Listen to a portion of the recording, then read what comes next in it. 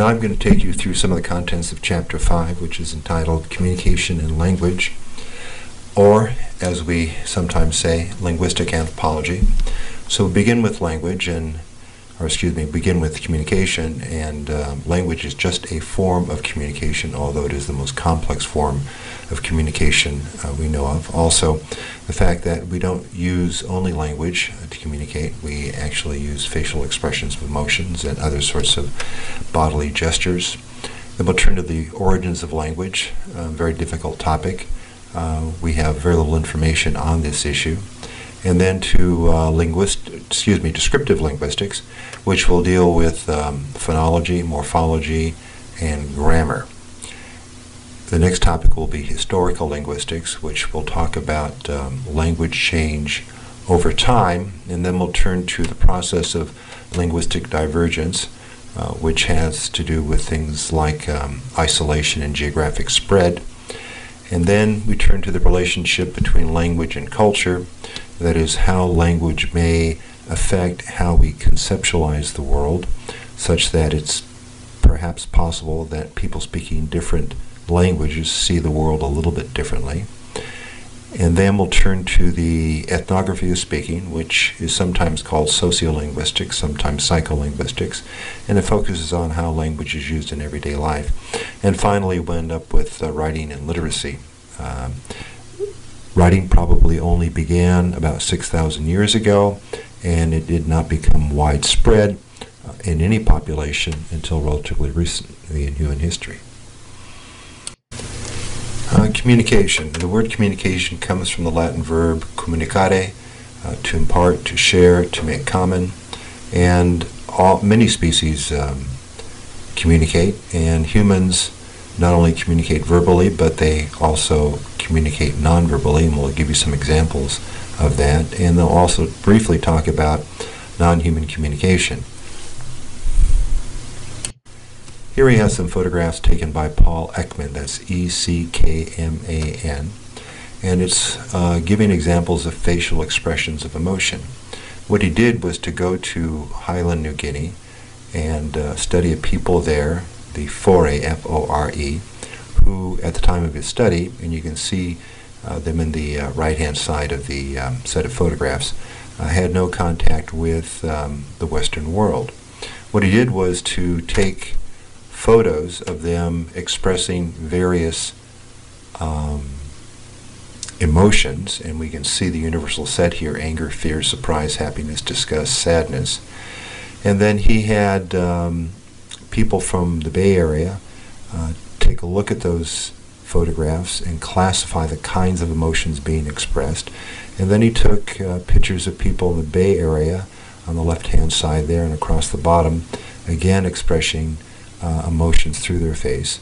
And what he discovered was that each group, the Foray and the Bay Area residents of California, could accurately interpret the emotions being expressed, which suggests that and provides quite a bit of evidence for the fact that facial expressions of emotion are a universal language and essentially characteristic of all humans. One thing I'd like to add about the previous slide is that even children who are born congenitally blind have the same ability to express those facial expressions of emotion, even though they've never seen a face, which means that this form of communication is inborn. Now we're going to turn to the origins of language, and basically the origins of spoken language are unknown. We try to get a feel about the origins of language by looking at Creole languages, and this is a situation where cultures come in contact, children grow up speaking both languages, and they end up speaking a Creole, or a mixture of the two languages. And Creoles, interestingly, have a set of characteristics in common, and could be regarded as a kind of basic or primitive language if we're looking at the kind of formation or evolution of language. What's interesting about the children's acquisition of speech is no matter what language a child is beginning to learn, they pass through the same sorts of phases of linguistic competence at about the same ages. And so the way in which children learn language seems to be universal. There is like a specific universal child's grammar, sometimes called a pivot grammar, that is common to all children. And so through the study of Creole languages and children's acquisition of language, we're getting a better feel for the kind of psychological and biological underpinnings of language. The textbook spends a good amount of time on descriptive languages, and the field of linguistics is divided into three main areas: phonology, morphology, and syntax. One crude way of trying to understand these different levels of analogy is to think of phonology as dealing with letters, morphology dealing with words, and syntax dealing with the relationship between words. Sometimes we use the word grammar to refer to syntax, but linguists don't use this kind of characterization. But phonology has to do with the kind of individual sound units that go into a particular language. Morphology has to do with how these individual sound units are combined into with one another to create words that are understood. And syntax has to do with the relationship of words one to the other. In English, we tend to think of syntax as word order because we have a kind of grammar where word order is very important. But there are some languages, for example, we call highly inflected, I-N-F-L-E-C-T-E-D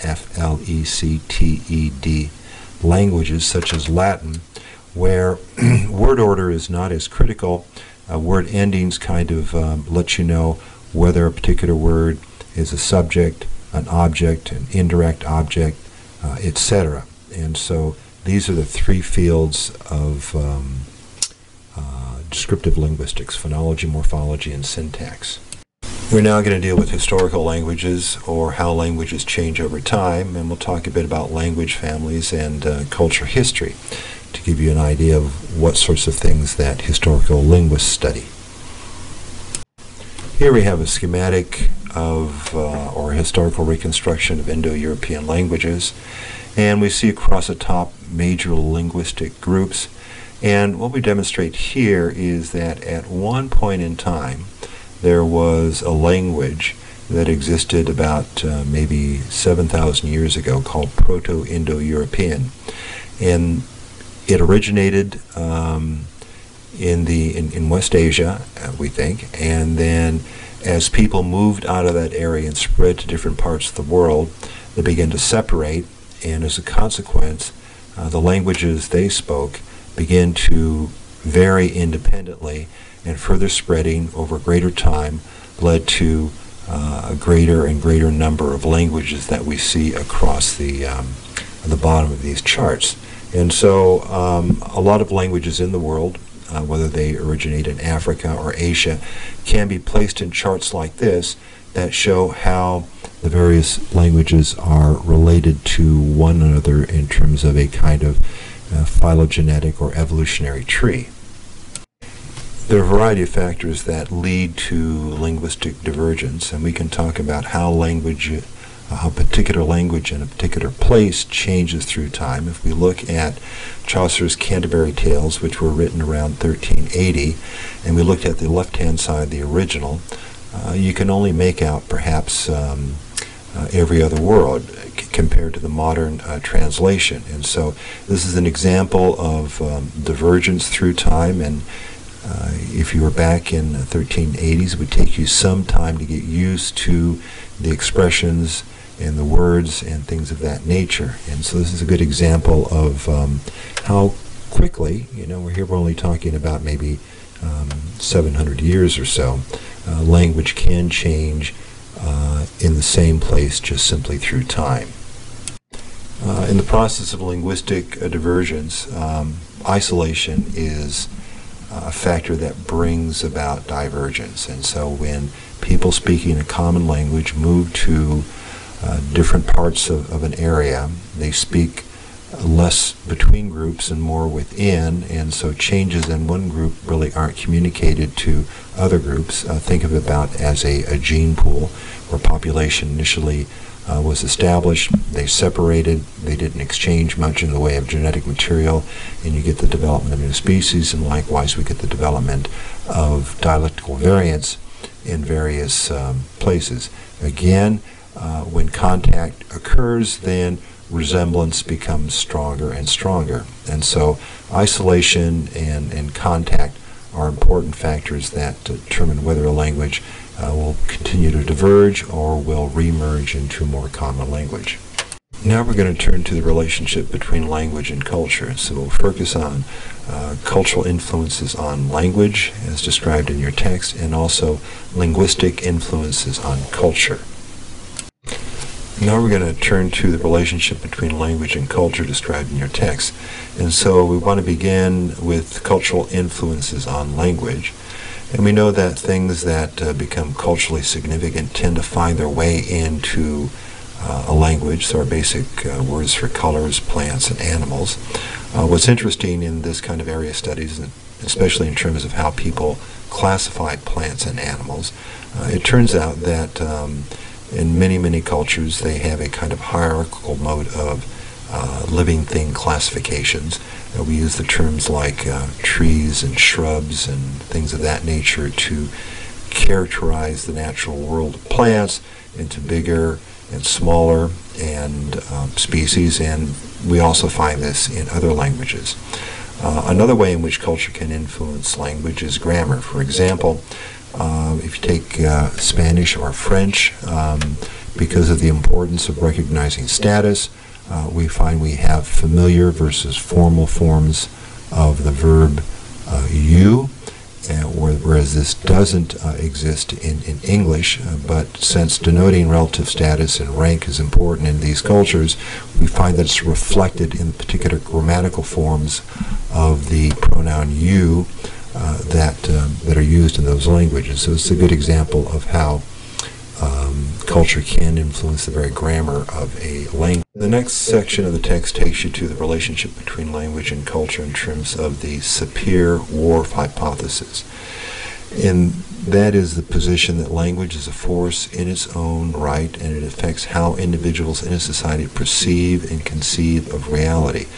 So in terms of our way in which we cognitively perceive the world, the argument here is that language presents a kind of a template or a way of seeing the world.